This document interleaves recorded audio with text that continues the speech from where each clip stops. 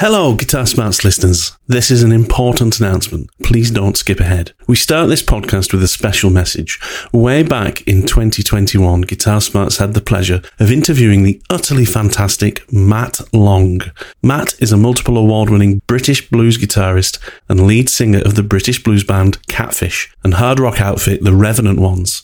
He joined us for episode number 20 and was a truly gracious guest who spoke about his career, his childhood, guitars, and meeting his hero, Joe Bonamassa. Well, Matt needs your help. Through 2023, Matt has been undergoing treatment for bowel cancer, and his recent prognosis has meant that to extend his life and retain a chance of survival, he needs to seek private treatment outside of the NHS. Matt's family have set up a GoFundMe page that is linked in the Guitar Smarts link tree in the description of this podcast. And we at the Guitar Smarts podcast would like to invite each and every listener to consider donating towards this fund that could well save the life of one of the brightest guitar talents of our generation. Now is the time, folks. Head on over to the link in the description to find the GoFundMe page. Donate what you can. Your donation could save a life. Thank you. Enjoy the podcast. You can afford a Yamaha Pacifica, go for it, because it won't let you down. You've made Matt Oliver very happy with that.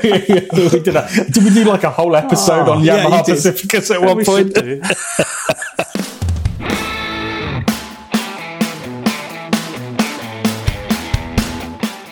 Greetings, welcome to another Guitar Smarts podcast. Thanks very much for joining us. This week we are very privileged to be joined by a fantastic guitar teacher based down here in the southeast of England. Guitar Smarts are welcoming Matt Lake to the conversation today, who's going to take us through what it means to be a guitar teacher, his life leading up to being a guitar teacher, what he loves about it, and what he's learned from it, and how students continue to push him and make him a better guitarist and a better teacher.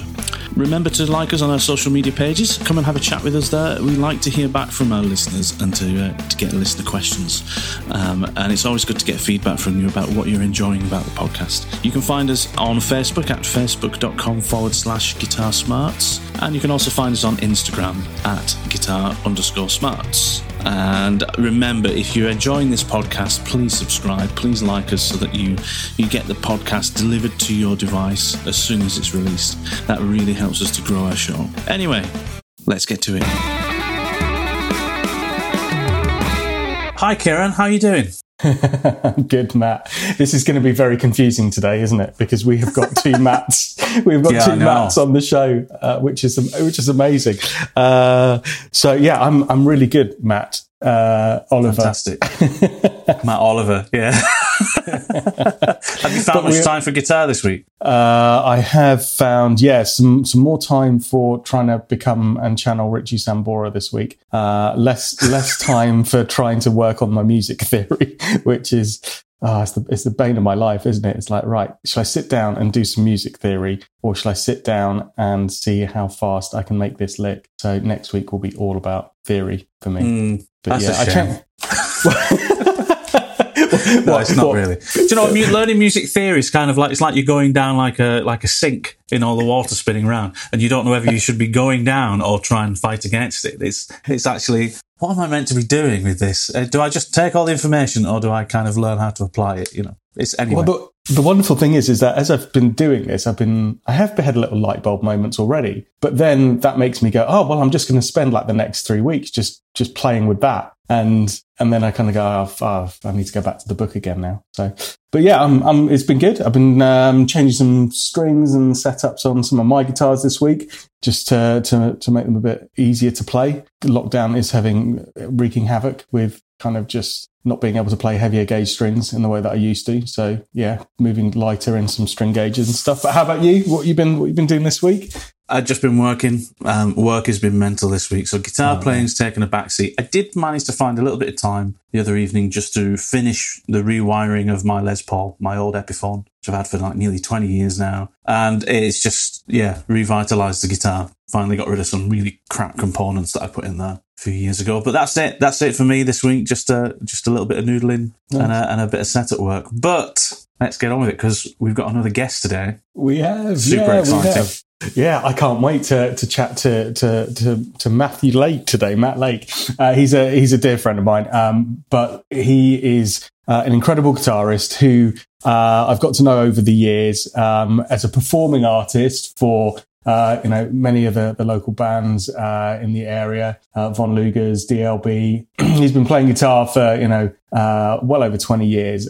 But the reason we've got him on the show is he is a fantastic guitar teacher, which a lot of the local musicians testify. If you want to get sharper and you need some lessons, go and see Matt. Right. So I thought, what a thing we could do on the podcast to have a day in the life of a guitar teacher, someone that has to sit in front of students all day and listen to them and have the infinite patience to coach them through some of the things that we've been talking about on the podcast over the last kind of few weeks. So welcome to the show, Matthew Lake. Oh, thank you for having me. Brilliant to have you. It's a pleasure. It's a pleasure. So look, it's fair to say that you are really held in high regard as a guitar teacher. And what I want to first kind of start off with is how did you know this is what you wanted to do? How did you kind of set your sights on spending a life in music? It wasn't like a thing that I decided straight away that I wanted to do. I started playing guitar when I was about 13, and I'd played other instruments before and done the whole I didn't practice, and parents didn't want to pay for lessons if I'm not going to practice and all that stuff. And then I found this guitar in the roof of my parents' house that my mum played and gave up when she was a kid. And I found it fascinating. I genuinely thought I'd have it wrapped up in a couple of years. I thought this would be, and then the more I kind of realized that there was so much stuff involved, the more I just got into it. And then one of my first jobs was de-eyeing potatoes at a chip shop for like £2 an hour when I was like 14. And I misheard that. I misheard that completely when you said de-eyeing potatoes at a chip shop. Like, I was just like, how do you put a potato into a desk? I wasn't even allowed. You're not using an amp for it. You're just putting the potato straight into the mixing desk. Okay, yeah, absolutely. So it was nothing to do with music, and it was like £2 an hour. So it was like a cash in hand kind of. And one of my mum's friends, a family friend, had a son who wanted to play guitar. Again, I don't think she wanted to kind of go down the road of getting a full-on teacher and paying full price. And I needed a bit of cash, and she said, do you want to teach my son for £5 an hour? And I was like, well, I was only making £2 an hour. So I started doing it, got on really, and I knew this kid for a very long time anyway. He's probably only 5 years younger than me. And then one of his friends wanted lessons, and so I did that. And then it just kind of snowballed a little bit to when I went to, and this is all while I was at school. And then I finished school and carried on teaching. And I didn't really make a thing of it.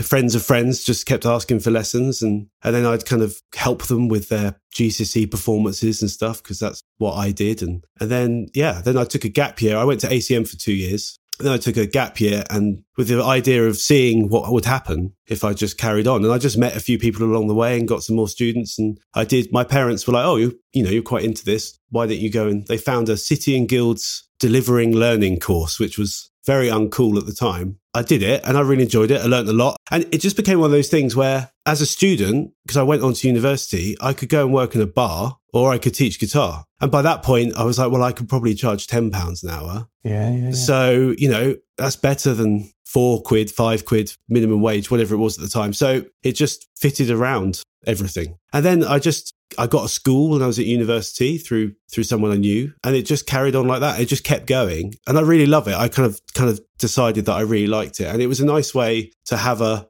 normal life without having to gig. I could do all the normal things as well that I wanted to do aside from music. And it just kind of panned out like that, really. And it's just carried on, and it's just something I really love to do. That's amazing. So where are you at now in your kind of teaching profession? So you teach for schools, you have private pupils as well, right? So how often are you teaching in any given week?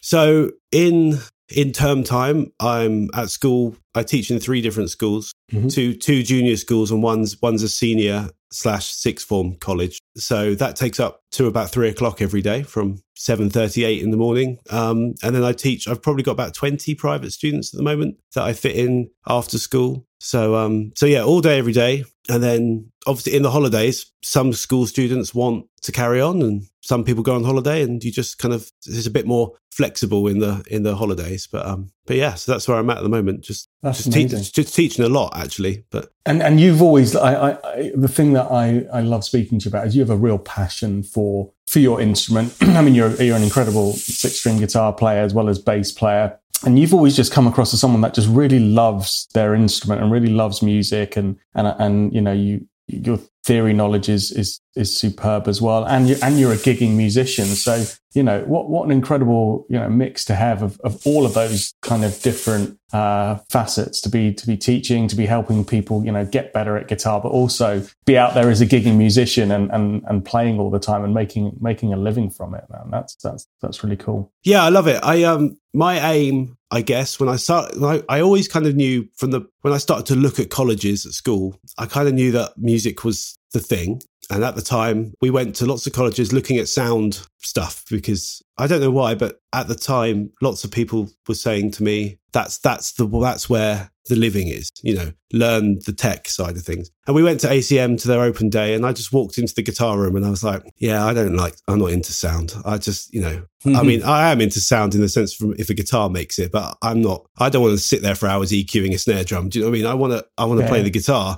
Not there's anything wrong with that, but it's just not my thing, you know. No, it's torture. Yeah, well, yeah, exactly. Yeah. And I remember my dad saying to me, you know, I don't know how this is going to go, but if this is what you want to do, then you should probably try and do something with it. And my aim has always been to just play and teach, make a living out of music. I didn't have anything particular that I was like, I'm aiming for this. My aim was just wouldn't it be nice to get to 65, 70 and look back at a life of guitar playing? And that's, oh yeah, you know, that's kind of what I wanted. I've always kind of said to myself, you know, if you do something you love, you'll never work a day in your life. Well, yeah, and like, you know, it's there are times when it is a job, you know, like anyone else's jobs. That, you know, when you have like at school, particularly, you have to write reports, do parents' evenings, and do perform, and it's all good stuff. But like sometimes you'll get the odd week where I expect Christmas is the killer, because you get every school wants to do a Christmas performance, so you're involved, which is great. But also you've got gigs, Christmas gigs,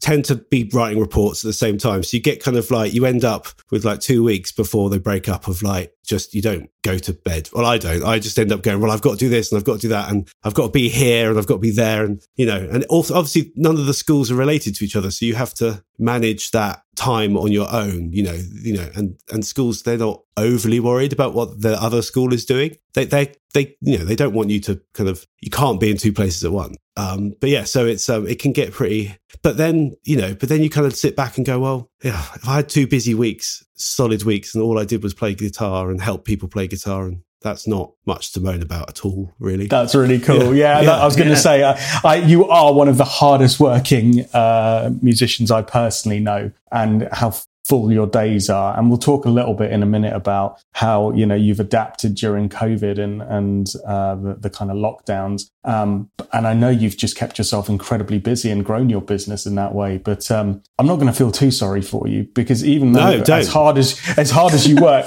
you still have like the coolest job that I envy so much, which is you get to do your passion every day, man, and you get to work really hard, and you do work phenomenally hard, and you do it with a guitar in your hand 80% of the time. And I just love that. I tell people about you in my kind of professional career, which is very different to what we do on the podcast, about somebody that kind of set his mind on something that he wanted to achieve and do and make a career out of. And you've absolutely kind of epitomized that. And you're a very busy man.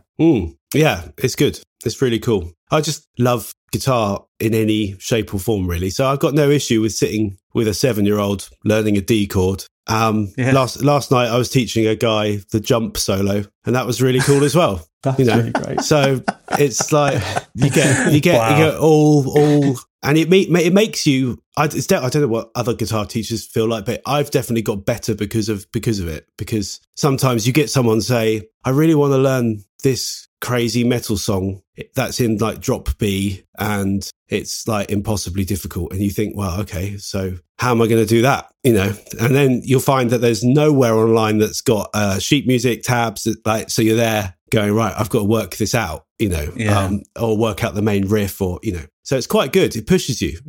Keeps you sharp. You sharp. Absolutely. I think in any walk of life, right? And we've spoken about this on the podcast before, like one of the ways to get better is to put yourself into situations and play with other musicians where, they keep you sharp and they keep you learning. So, and you're talking about that from a teaching perspective, it's kind of keeping you sharp by having to learn stuff that you wouldn't necessarily normally learn. And, So what does the most rewarding kind of student look like for you? You've spoken about two extremes there, right? It's just, teaching a 7-year-old a D chord versus teaching somebody an Eddie Van Halen solo. What gives you the most kind of rewarding feedback from teaching somebody? Obviously, it's like, as teaching the more advanced stuff is fun, because when you have a student who, especially one you've taught for a while, so you've seen the journey from, the guy I was teaching last night, he's 18. I started teaching him when he was 11, and he's really gone through all the stages, not doing a lot, then doing all the stuff that I didn't ask him to do, then do it, and now we've covered it all. And that's really rewarding to look back and go, oh, that's a really nice journey that we've been on. And we have a nice relationship. And, what's also really nice about that kind of thing is, I can see me ringing him up, asking him to come and dep in, once he's got a driving license and he's been to uni, and, or, if he wants, I'll be asking him if he wants some gigs, So that's a really cool thing. And then, but I also really love it when the penny drops with anything with kids, like kids or adults, or when they've been struggling to, change from C to G. They do it and you're like, yes, well done. You've broken down one barrier. Let's carry on. I find the whole thing quite rewarding. And even when you get people that don't really know what they want from it, or why they're doing it, or they find it really difficult and they're in a rut, it's rewarding to kind of help them break it down, look at it differently. Most of the time it's looking at things a different way, I think. You have to sometimes approach things in more than one way to find out how you best learn. So I think you have to help people get out of their own way sometimes, don't you? Yeah. And sometimes people think that people really want to be able to do this and the goal is too big. It's not that it shouldn't be a goal. It's just that this goal has 5 subsections that you have to get through. But anyone who's just given it a good old go, and like you say, getting out their own way sometimes, listening to what I have to say, and challenging me sometimes. I've got a student who goes out of his way to find me examples of people doing things differently to how I said he should do them. And I love it. And I love it because it always sparks a conversation of like, so yeah, okay. That's a good example. Mark Knopfler. Well, he never used a plectrum. So it's all good for me not to use a plectrum. Yeah. I'm like, well, yeah, of course. It's totally cool. But, do you want to only be able to play like Mark Knopfler, or do you want to develop your own thing? So learn both, but it's quite cool. And I find that really rewarding as well, just because it's like, right, you're challenging me here and we're going to find a way for you to see that, you can skin the cat in all sorts of different ways. You're going to be a more versatile guitarist in the long run, Yeah, that's cool. So sorry to interrupt this super interesting conversation. However, if you've made it this far, you should probably subscribe to the Guitar Smarts podcast. You can do that in your favourite podcast app. Go and do that now and then come back to the show. Let's get back to it. I've got a question for you. Yeah. You're a left-handed guitarist. I am. You are. So was learning guitar for you more difficult because of that? And has that informed how you teach people? I remember when I first started playing, I got given a book. My parents they were like, see how you go before we pay for some more lessons. I think I had to do like 6. We've all been through that. Yeah. I think I had to do like 6 months of, like proving to them. I got given this book. My dad happened to work with a load of musicians. No, they didn't work in the music industry at all. Just there's all these guys that played and it was great. So I got given a few books. Someone came round, showed me how to tune it. And I remember learning all the chords around the wrong way. Well, first of all, I had to realize I was left-handed because even though I knew I was left-handed, like with a pen and paper and stuff, I picked up the guitar, which was right-handed. And I just was convinced that it wasn't meant to be that uncomfortable. And no one told me. So then I flipped it over, figured out that I could change the strings over, and then got this book, started learning a C chord. I was like, it sounds awful. And then I realized that every guitar book has got chord diagrams written for right-handed people. And it's just something I had to get used to. So then I relearned the 3 chords or 4 chords that I did. And then after that, when it clicked that I just have to read everything round the other way, relative to what my guitar looks like, it was fine. But yeah, it probably, I guess, a couple of months of why is this? Like, yeah. Do your students find it difficult watching you play, or if they're right-handed, that is, or is it generally not something that gets in the way of teaching? Do you know what? It's actually, I find it harder to teach a left-handed person, because when I teach a right-handed person, it's a mirror image. That's a good point. So it's really, really easy for them to go, that's what he's doing. Sometimes it totally throws people off. Like 1 in 10 new students will be like, you can tell their mind is just going crazy with that. They're looking at someone holding a guitar round the other way to you. And they say, like, if I ask them to play, I don't know, the 2nd fret on the thick E string, they'll go to the top E string, and it just messes with their heads. But once you get it straight and you explain to them that it's a mirror image, they're like, oh, okay, that's quite nice. So you mentioned Mark Knopfler earlier on. This is you'll have a unique perspective on this, I guess, right? But guitar heroes and things grow as we grew up and came through the ranks. There was loads of them, or it seemed like there was a plethora of people to be inspired by. And Matt, I know you're a huge Mayer fan as well, and we speak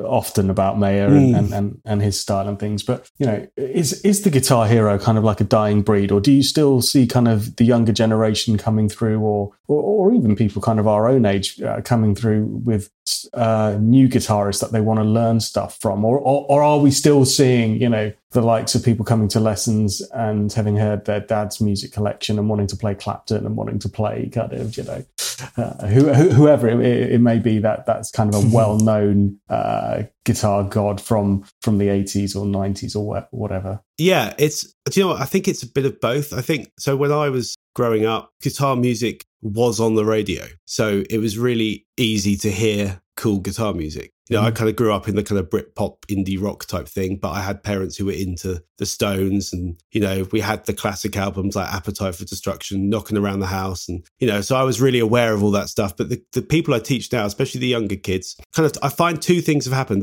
If they get really, really, really into the guitar, they start to look for stuff. And if you go to Instagram and go to Spotify and go to YouTube, you will find where the guitar heroes live. That's where they live. They're not, it's not, I guess, I can't think of a really, really huge band that's new that has a killer, like almost like, the old bands like Van Halen had a lead vocalist and a lead guitarist, and they were as famous as each other. That there's a band, I don't know, maybe Muse is a band that I think he's probably a modern day, but even they're quite an old band now, really, aren't they? I mean, like 20. They've been going a while. So, I was just going to say, Kieran, you mentioned Dad's record collections and coming in and liking Clapton and Knopfler. We're the dads now. It's our record collection. It's John Mayer and people like that who are your dad's record collection. That's so true. But I think that the one thing I have noticed when I was at school, and I don't know if it was just the school I went to or the people I was with, I liked most music, but there was music that you advertised you liked. There was a right. Yeah. You were into. We all really liked like pop punk and a bit of metal and a bit of. I was a teenager in the new metal phase, so we all liked all that stuff. But when I went into guitar teaching, I naively just thought that was the way it was. And over the years, I've noticed that because kids have the internet and YouTube and Spotify, sometimes they come along and they go, I really want to learn this Beatles song. And you think, oh, okay. And I always go, how do you know about that? Is that something in mum or dad's? And they're like, no, I just found this really cool track online. And, I had a kid a couple of weeks ago say to me, have you heard of ELO? And I was like, well, yeah, they're a really old band. And he went, are they? Because he just stumbled across it, so there's that as well. So if they're looking for that's so cool. Well, what we think, I mean, this is our opinion, right? But what we think is great music, it can stand the test of time without somebody necessarily pointing it in or putting it in your hands, and it will still be stumbled across and people will find it on their own. That's really cool. Yeah, because when I was learning guitar, I had mxtabs.net. And everything was wrong on the, so and I didn't know everything was wrong until I had started to relearn all the songs that I thought I knew correctly, and then it wasn't until YouTube came along, really, they've got so much more free access, cool stuff. and they discover it on their own, you know. And it's weird sometimes if you say to them, this is really cool. No, bad move, because you've said it's cool, you know. And like, you know, it depends what kind of person you're teaching. Some people have really strong music tastes and are quite, you know, they only like this, and you have to kind of, I try and broaden their horizons a little bit, but if it's what they're into, that's what they're into. And sometimes you have people who just don't mind whatever you give them is. That's great. They're open-minded in that regard. Yeah, I do it with my kid at the moment, which you know about, because Matt actually teaches my eldest son guitar. And one of the things that I do is just let him go to my CD collection and just pick whatever he likes the look of. And, you know, it kind of creates this kind of spiral where he kind of then, once he's found something he likes, he asks for something that's kind of similar to that. But it's very tempting for me to kind of try to force him to go, no, you need to listen to this. You need to educate yourself and your ear on this. Because as soon as you do that, they're kind of like, nah, they haven't found that for themselves, well, you know? I think part of playing the guitar, it really depends. But like, if you're a teenager and you're learning guitar, I think guitar's always, electric guitar has this kind of symbolism. You know, it's a bit of a freedom, it's escapism. It's like everything that happened in the 60s and 70s. The electric guitar was there. And a 14-year-old's not thinking about all that, but they use it in the same way. You know, it's, if they found something they like and they love playing it, then that's theirs. So sometimes if you come in, even as a teacher or someone you've known for years, and go, this guy is that good because he listened to this guy, you know, sometimes they're like, oh, cool. And sometimes they're like, you know, they'll get to it. They'll get to it when they get to it. You know, they absolutely will. But, I think that's an important role of a guitar teacher that probably some people forget, is that you're also a host for other music as well, aren't you? For people, you help to broaden their horizons. Yeah. I do have a student at the moment who is he's into one guitar player, guy called Polini, who is probably, I don't know if you've heard of him. The Australian guy. He's very kind of, it's like prog shred kind of. Yeah, and it's really melodic, and there's loads of blues licks in it. There's loads of jazzy stuff in it. It's quite modal. I feel like he's pushing the guitar on a little bit, but because he plays headless guitar, he doesn't play guitars that look like guitars anymore. You know, it's all very cool. But he's only into this student. He's only into and I gave him some other stuff to learn. He's like 18, so I was like, you maybe shouldn't only learn this, you know, but. That's all he wants to do. And his project for himself at the moment is he wants to learn the entire album. And I was like, well, actually, that's quite a cool project. And you're not going to forget how to play an F chord just because we've done, you know, and if he's playing that kind of stuff anyway, he's already quite advanced. So sometimes it's good to go, well, because it's full of technical stuff. So when he gets a bit older, and if he decides he wants to play in a pub band or a wedding band, everything's going to feel very easy to him because he's done all that technical stuff. So, and you know, as he gets older, he'll get into other things. He will, because he'll meet people that like other things and have different experiences and all that stuff. And it all goes into what you end up loving out of music, doesn't it? Yeah. And invariably, once you've kind of completed that project and you've fulfilled that goal, you're going to look for your next goal. And it will probably be something different after that. But there's that sense of accomplishment. I remember doing that with Metallica's Black album. In the day, I was like, I just want to learn every song on this album. And for the sake of everything else, for the next kind of however many months it's going to take me, I'm just going to learn every single song on this album. But after that, you just go, okay, now I need to go and do something completely different. Yeah. And in itself, it's a lesson in going, right, okay, well, if I've learned an entire album that's difficult, then I can learn anything I want to learn. That's probably what he's going to take away from this, really, is although he's loving playing it, I do things with him like, right, so this bar's in 9/8, what does that mean? And what's, this lick is got all these notes in it, what chord is it? You should be able to work out the chord from looking at a bunch of notes and stuff like that. So, and he's quite open-minded to that. So I'm still getting the guitar teacher stuff in under the radar, while he's learning this album, which is quite cool. That is great. And that's actually, those specific things you just mentioned, I feel like those things were like missed a lot of the time when I was learning guitar. And I feel like I'm paying the price now for not having done that previously, for not supporting those things I wanted to learn with foundational information that's important. And it's stuff I'm really trying to work on now, trying to work on harmony. I feel like I spend all my time trying to figure out guitar solos and cool things, and I never supported it with, well, what's the harmony information underneath? Why are those choices made? That's something I'm doing now. And I've been playing guitar for 25 years. That should have been with the early stuff. It's a weird one, that, because you kind of can't give it to people until they're ready to receive it. Like that they have to want to know what the chords are underneath. Yeah. I think, but chords are king in my head.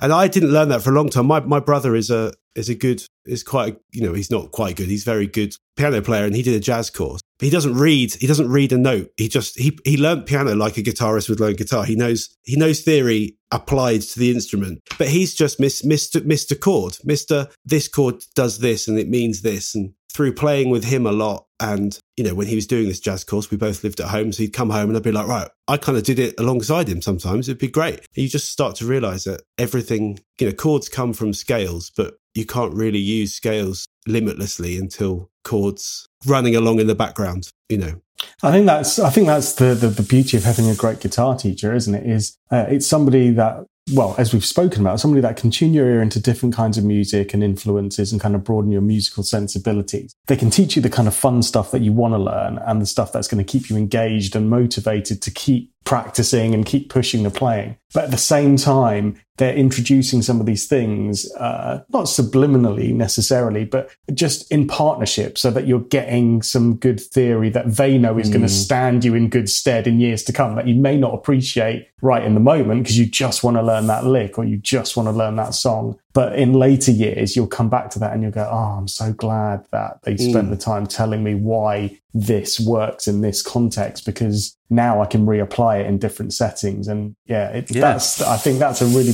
really lovely conversation that we've had around the virtues of what a good guitar teacher will do for your playing over the long term, right? It's the why, isn't it? Like you said, we spend our times learning how and forgetting the why. Mm-hmm. And that's a good guitar teacher like you, Matt, is you're remembering to reinforce the why we play things and not just how. Absolutely. You do sometimes get a bit of pushback, like sometimes it's every now and again with someone who's, I guess I'm speaking about people who've decided that they really like it. Whether they're going to do it professionally or not is another matter, but they like it enough to want to know how it works. So sometimes, you kind of have to gauge them. If you can tell it's the day they've had a long day at school or exams and stuff like that, it's like, right, should we just rock out and learn something cool? And then if you catch them in a because information won't go in when people don't want to, if they're not feeling up for it. So, and then you sometimes cut ties. You go, right, we're going to do this lesson is going to be theory, but we're going to use that last song that we were looking at, and we're just going to take it apart and discover what, and it's hard, isn't it? Because sometimes the guitarists, you don't know how much theory the guitarist who wrote all this amazing stuff knew in the first place. True. So you don't, but it's still a good exercise to deconstruct it, and put it back together again. Yeah, that was my defense for many years. It's like, I know the guitarist who composed this didn't have that level of theory, but that is an excuse to yourself, really, to kind of not I think learn so. it, I think also if something's quite complicated or got a funny note in it, the chances are that guitar player who recorded it, if he didn't know what the musical function he was using was, he definitely worked out that he wanted to put that note over that chord. He definitely sat down and went, right, I think there's that, is it the run in Sweet Child of Mine? It's like harmonic minory, it's over an E chord. Yeah, I know the one. Yeah. The major 7 over the minor chord. Yeah. Yeah. And, it's like, well, he must have known something about it. Whether it was like he could tell you and teach it to you, that's a different thing. But he definitely came across that type of scale and messed around with it enough to know how to use it. It's interesting, isn't it? It's kind of, you're right, Kieran, when you said, that the influence you have didn't know all of this information, so why should you have it? But nobody ever says to you, well, imagine how good you could be if you did. You're getting this good without that information. Let's listen to some guitar players who do know this information. Look at Steve Vai, he knows it all. Yeah. And it's at his fingertips. He's like, the way that somebody like him can improvise and play guitar, it's the same way that we're able to talk and have a conversation. I'm not thinking about this sentence before I say it. It's coming out because I know the ability to converse is at my fingertips. And you listen to Steve Vai play guitar, and he can play that well because he has that ability to take that knowledge and just apply it immediately. And sometimes you just need to remind people, I think, well, think how good you can be if you did know this stuff. It might be boring now, but it's and I think part of my job is to find ways to deliver that without it being a slog, I think, it's different. If you're going to places like ACM or going to like BIM, or you've chosen to study it, you have to suck it up. You've chosen to be there, and they're going to teach you theory. But before you get to that point, it's not for. Sometimes it gets a bit scary for people. They kind of think, well, it's only a hobby. I don't know if I need to know all this stuff. So if you kind of sneak it in and I'm just quite conversational about it. And I ask them questions a lot, my students, because it's a good way of testing what they think about and how they kind of have conceptualized an idea, because we all have slightly different ways of mapping stuff out in our heads, don't we? So it's quite a cool thing to do, really. So as well as kind of theory and obviously teaching and, the different functions of music and how that relates to a guitar, as a guitar teacher, do you find yourself getting involved in discussions around the instrument itself and gear and what they need to play and perform and being asked lots of different questions around the instrument itself from a technical perspective and a gear perspective? Yeah. Is that half of some of the conversations? Yeah. As they kind of, so for a beginner, I normally end up on the phone to the parent kind of, because the thing I've learned over the years is if no one's ever played guitar in that family and they say they have a guitar, you have a kind of 50-50 chance of it being the thing that's going to make them give up guitar or the thing that's going to make them carry on. So I just always now give them a call and go, right, what, especially from at school, because at school you don't get to meet the parents until parents' evening, so I try and stay in contact with them. So yeah, the gear thing starts there where you go, right, buy this guitar. I've got a list of like guitars that aren't super expensive, like under £100 type thing. Because, there's that whole thing to think about as well. Are they going to carry on? All that kind of thing. And then as they get better, the first electric guitar and all that, and pedals, and it's normally the first electric guitar, then it's a pedal, and then it's an amp. It's really weird because if I was to go back and do it, I'd buy a really good amp first, and then I might buy a pedal, and then I'd probably just get my guitar set up. But the guitar is the shiny bit, and it's the exciting bit. You were. Yeah, absolutely. It's the exciting bit as well, and I think that's why. So I normally end up going with them and going, right, why don't we go to a guitar shop? We'll spend an hour or so choosing something. I don't try to tell them what to buy, just something that isn't going to fall apart. My first guitar teacher did the same thing with me and went with me and my dad. And it was invaluable to see somebody who not only knew the instruments because we didn't know them, but was able to speak to people in the guitar shop and also kind of be a buffer to anybody who might be trying to hoodwink you into spending money on something that was useless. Yeah, well, they can be quite. I think it's like anything, isn't it? Like, I don't know, if I was to walk into a golf club right now, I'd probably feel quite intimidated because I don't know anything about it. I don't have the right clothes. I don't have the right speak. I don't know anything. So I always feel like it's quite nice to go with them if you can. And choose stuff. And then, over Christmas, I had emails about dirt pedals, loop pedals, leads, straps, what strings does so-and-so use on his guitar? Because I need to, so all that stuff. So I do find myself kind of going, right, try this, try that, try that. Have fashions changed and things, or are kids still into the same kind of guitars? Because the choice now is amazing as to what you get. And I dare say the guitars that people play of any age range are kind of influenced by what they're kind of listening to and the artists they aspire to. So what have you seen in terms of what guitars are people into at the moment that come for lessons with you? Is it the stuff that we would expect them to see, or is there some weird and wonderful things that are coming up these days? So again, when they're kind of beginners, or maybe before, leaving the world of their nylon strung acoustic and getting their first electric, say, you're talking still Squiers, Pacifica. If they've got the budget, I always say to them, if you can afford a Yamaha Pacifica, go for it, because it won't let you down. You've made Matt Oliver very happy with that. Did we do like a whole episode on Yamaha Pacificas at one point? It was like my Sponsored number by one and Yamaha. number two choice in my under 300 quid. Yeah, guitar. I It was remember like listening to that. Pacifica, yeah. So yeah, but the Squires, and then obviously then there's different. There's like, I think there's like a bullet Strat, which is cheaper There is, than a yeah. normal one, and then there's some cheaper Epiphones that probably fall into the same bracket as the Pacifica. I try and get them to go for things that, well, again, I try not to influence too much, but those things are reliable. And then it's interesting because when they are on to their £300 or £400 guitar, that's when they kind of feel more confident. I found they'll go and do it on their own. You know, they're aware of all the big brands, and they're aware. You know, they've probably had that initial shock we all get when we go, "Oh, what? Gibsons are more than £1,000? Okay, I can't have one of them." Right? Okay, like, you know, when you first find out that instruments. I remember thinking guitars were just always going to quite cheap, and then I went to a guitar shop when I was like 14. I was like, "Oh no, they're really not." You know, so So PRSs though, popular in the kids I teach. Really? Yeah, so like. You can Well, Matt, he teaches at some very prestigious schools, you see. So, No,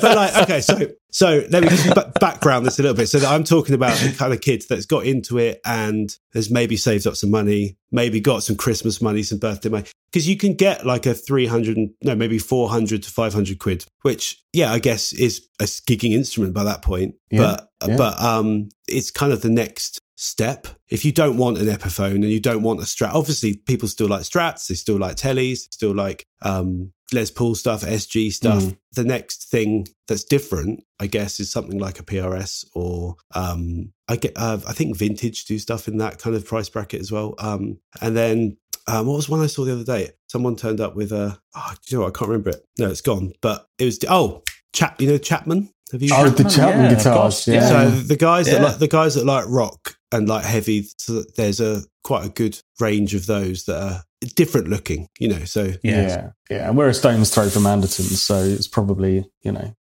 typifies of what people have got in the local guitar shop that represents good value for money and is decently built if you kind of like that kind of thing. And the PRS thing, I'm seeing more of that at the moment as well as a kind of trend with players. And I think that goes back to something you said earlier, which was around YouTube and people accessing YouTube. I see a lot of online guitarists that are kind of advocating the PRS as that guitar that really just is versatile, but also has the kind of quality and finish and feel that they love to just, you know, to play on. And they're pretty as well, you know. I mean, a lot of the thing, like, so now, like, it's probably, we've had this conversation, Kieran, a lot, but being a left-handed guitarist, when I was buying guitars, I had the choice of a black or a sunburst Strat. That was it, you know. Now that's not really the case, and you know, they walk into these guitar shops and they're like, "Oh my god!" and they like it's as much about how it looks as how it sounds at that point as well. So PRSs are beautiful at any trim level, you know. They are just beautiful, you know. So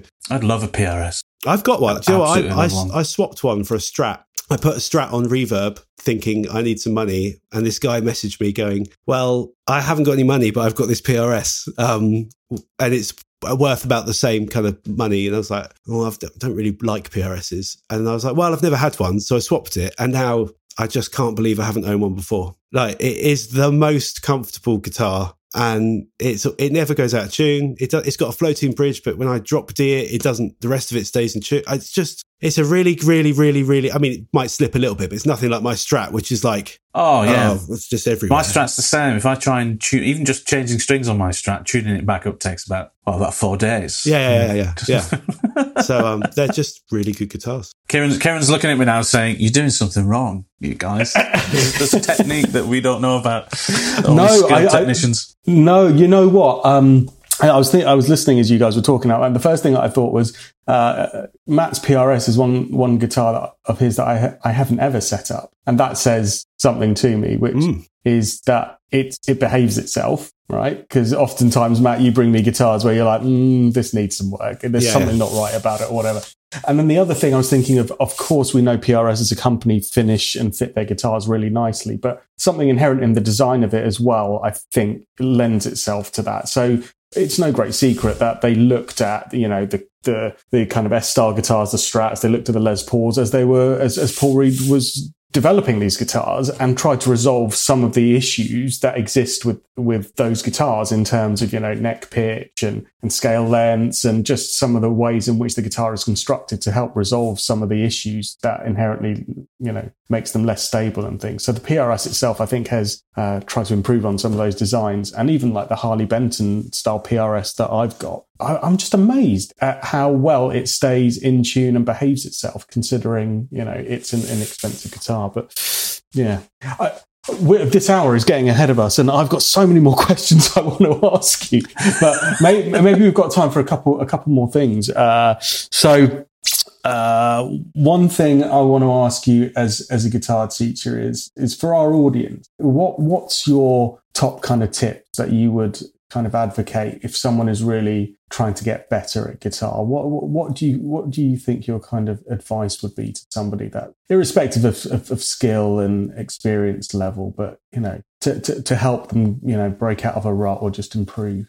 So play super regularly. It's not always about volume of time. Probably at different stages in your playing. If you're a beginner, you just need to play every day. Like if you play every day, you'll break down all the bridges, all the walls that get in the way, chord changing, picking, and then as you get better, choose stuff, be active in you want to do.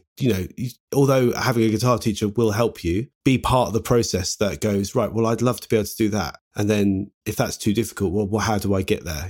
Learn as many songs as you can on your own. Like if you do stuff on your own, as well as if you have a guitar teacher, obviously, try and follow what they've figured out for you. Learning your own stuff it just accelerates it. Like independent learning is the key, but, when you're frustrated, put it down, go and do something else, come back later, but don't practice so long and so hard, feeling like you're getting nowhere. That makes you just want to, cry, because we've all had that, it's just like, so you just, but the thing is regular, you got to do it. It's just, there is no way around. It can be an amazing but truly frustrating instrument at times as well. So you just have to keep plugging away at it. One thing I get people to do when they're frustrated is I'm like, film yourself playing something. Don't stop, just film yourself. Put it in your phone, forget about it. Put a note in your diary for like 6 months' time to remind you to watch the video. If you have practiced every day, every other day, there will be an improvement, and you will look at it, go, I can't believe I couldn't do that. You need to self-assess, I think. I'm going to do that. I feel very inspired to do that now that you've mentioned it. What a great I've never done that. Yeah, I do it. I only started doing it personally in the past, I don't know, probably like 5 years ago. I heard someone say, and I just film I put them on that WhatsApp group mainly because it's easier for me to, so every now and again a video of me will be on the WhatsApp group playing guitar. It's mainly so I can come back to it and go, right, have I nailed it yet? Is this the Meat Rum and Music Committee? Yes, it is. Yeah. Hey guys, we need to get you onto it, Matt. Oliver. Yeah, Matt, you need to join. You need to join. And lastly, before we close today, we've sadly run out of time today. But you know what? I dare say we're going to have you back. Because we've got a whole bunch of other questions that I'd love to talk to you. No, I'd love to come back about. And as someone I speak to regularly, you always have such a wonderful philosophy on guitar, and you've helped me personally at so many points. Not by being my guitar teacher, but being like a mentor in some ways. When I get stuck with something, or when I'm having kind of like a nervous breakdown about a piece of theory, you always have this way of just kind of grounding me and going, well, look, we're all on our journey. We're all kind of going through this together, and here's how to think about it. And there's been so many times where I've just gone, you know what, he's right. And I've gone back and thought, I'm going to try it in a different way. So even that little bit of advice you've given us today around record yourself and then have a look at it in a few months' time. And you will feel proud of what you've achieved. If you obviously, you could be very disappointed if you don't do any practice. So it can backfire, but you have to make sure you do the practice. But yeah, I guess the one thing, this is a bit, airy fairy, I guess, but it's not the result. For me, I've realized over the years that every time I'm chasing results, that's not what does it for me. It's a lifetime thing. It's something that you have to enjoy the journey as much as the getting to the destination, really, because the better you get, you realize there isn't a destination. It's endless. It's just absolutely endless. So, I think that's the key, really, and getting people to understand that in a positive way. is a good thing. Yeah. What wise words, mate! What wise words. Now, lastly, before we wrap up today, I'll be told off if I don't ask you this question because it's becoming legendary. But is it true that you found a Fender Bassman in a skip? Well, yeah, it is kind of true. I was talking to the guys that we had a band practice the other day, and they were like, "Was it really in a skip?" And I don't know. It was heading for the skip. It was definitely on the way to the bin. There was a skip. There was a skip in this guy's drive. It was my cousin, my wife's cousin. His dad played bass in this big band, and he had this bass man, and it was like propped up against it or something. It was a long time ago, and I just said to him, "What are you doing with that?" He's like, "Well, it's going in the bin." And I was like, "Why?" It's like a really old bass. He's like, "I don't care about it. I don't play it. I don't." He bought it new for probably like hardly anything, and I was like, "It's really cool." So he said, "Well, do you want to buy it?" And I looked up how much it was worth, and I think at the time they were probably worth like 200 quid, and I'd had 50 or something. And he said, "Well, it's going in the bin, so give me what you can have, what you've got." And it sat for about 10 years doing nothing. I finally got it last year. I think I got a guy to sort it all out. And it's a beautiful, beautiful amp. Oh, I can testify to that. You sent me a video of you playing it the other day, and I just wrote back and I went, "It is that sound. It is just epic. It's just epic." And you actually included at the beginning of your video, before you started playing, a very, in true style for yourself, a very humble and kind of grounding statement, which was something along the lines of, I think amp modeling and all of those, I think amp modeling and all of those kind of things have come a very long way, but still they've got a way to go. And then I heard you play the Fender Bassman with your Strat, and I was like, yeah, you can only get that sound in one way, can't you, really? Yeah. The only issue with it is it weighs the same as a bus, so it lives at my house, and I play it. If I have a big gig or an open air thing that I'm going to be at all day, I'll take it. But the rest of the time, it's just a nice thing to have, really. Well, what a pleasure it's been having you on, Matt. Thank you so much for joining us. Thank you so much for having me. I've really enjoyed it. Absolute delight. We'll have you back again soon to talk more about guitar teaching, about how you've changed your business model during COVID. I think that's an entire subject that could inspire our audience to kind of really look upon what's happened over lockdown and get some inspiration from what you've done, which is frankly adapt, change, and thrive in this last year. And I'm so proud of you and the way you've done that. But thanks, it's amazing to speak to you. So look, we'll speak to you again soon. And thanks very much for joining us today. Thank you so much, Matt. Thank you very much. Nice to see you all. See you all soon. Cheers. Bye. Take care, Cheers. guys. Bye. Well, that was another super fun conversation. I really hope you enjoyed it. Remember to come over to our social media pages, tell us what you think, ask us some questions, come and say hello, anything at all, share some information with us, give us ideas for podcasts that you'd like to hear and subjects that you'd like to hear us talk about in the future. And brilliant. Thanks very much for joining us, and we'll speak to you again soon. Take care. Bye-bye.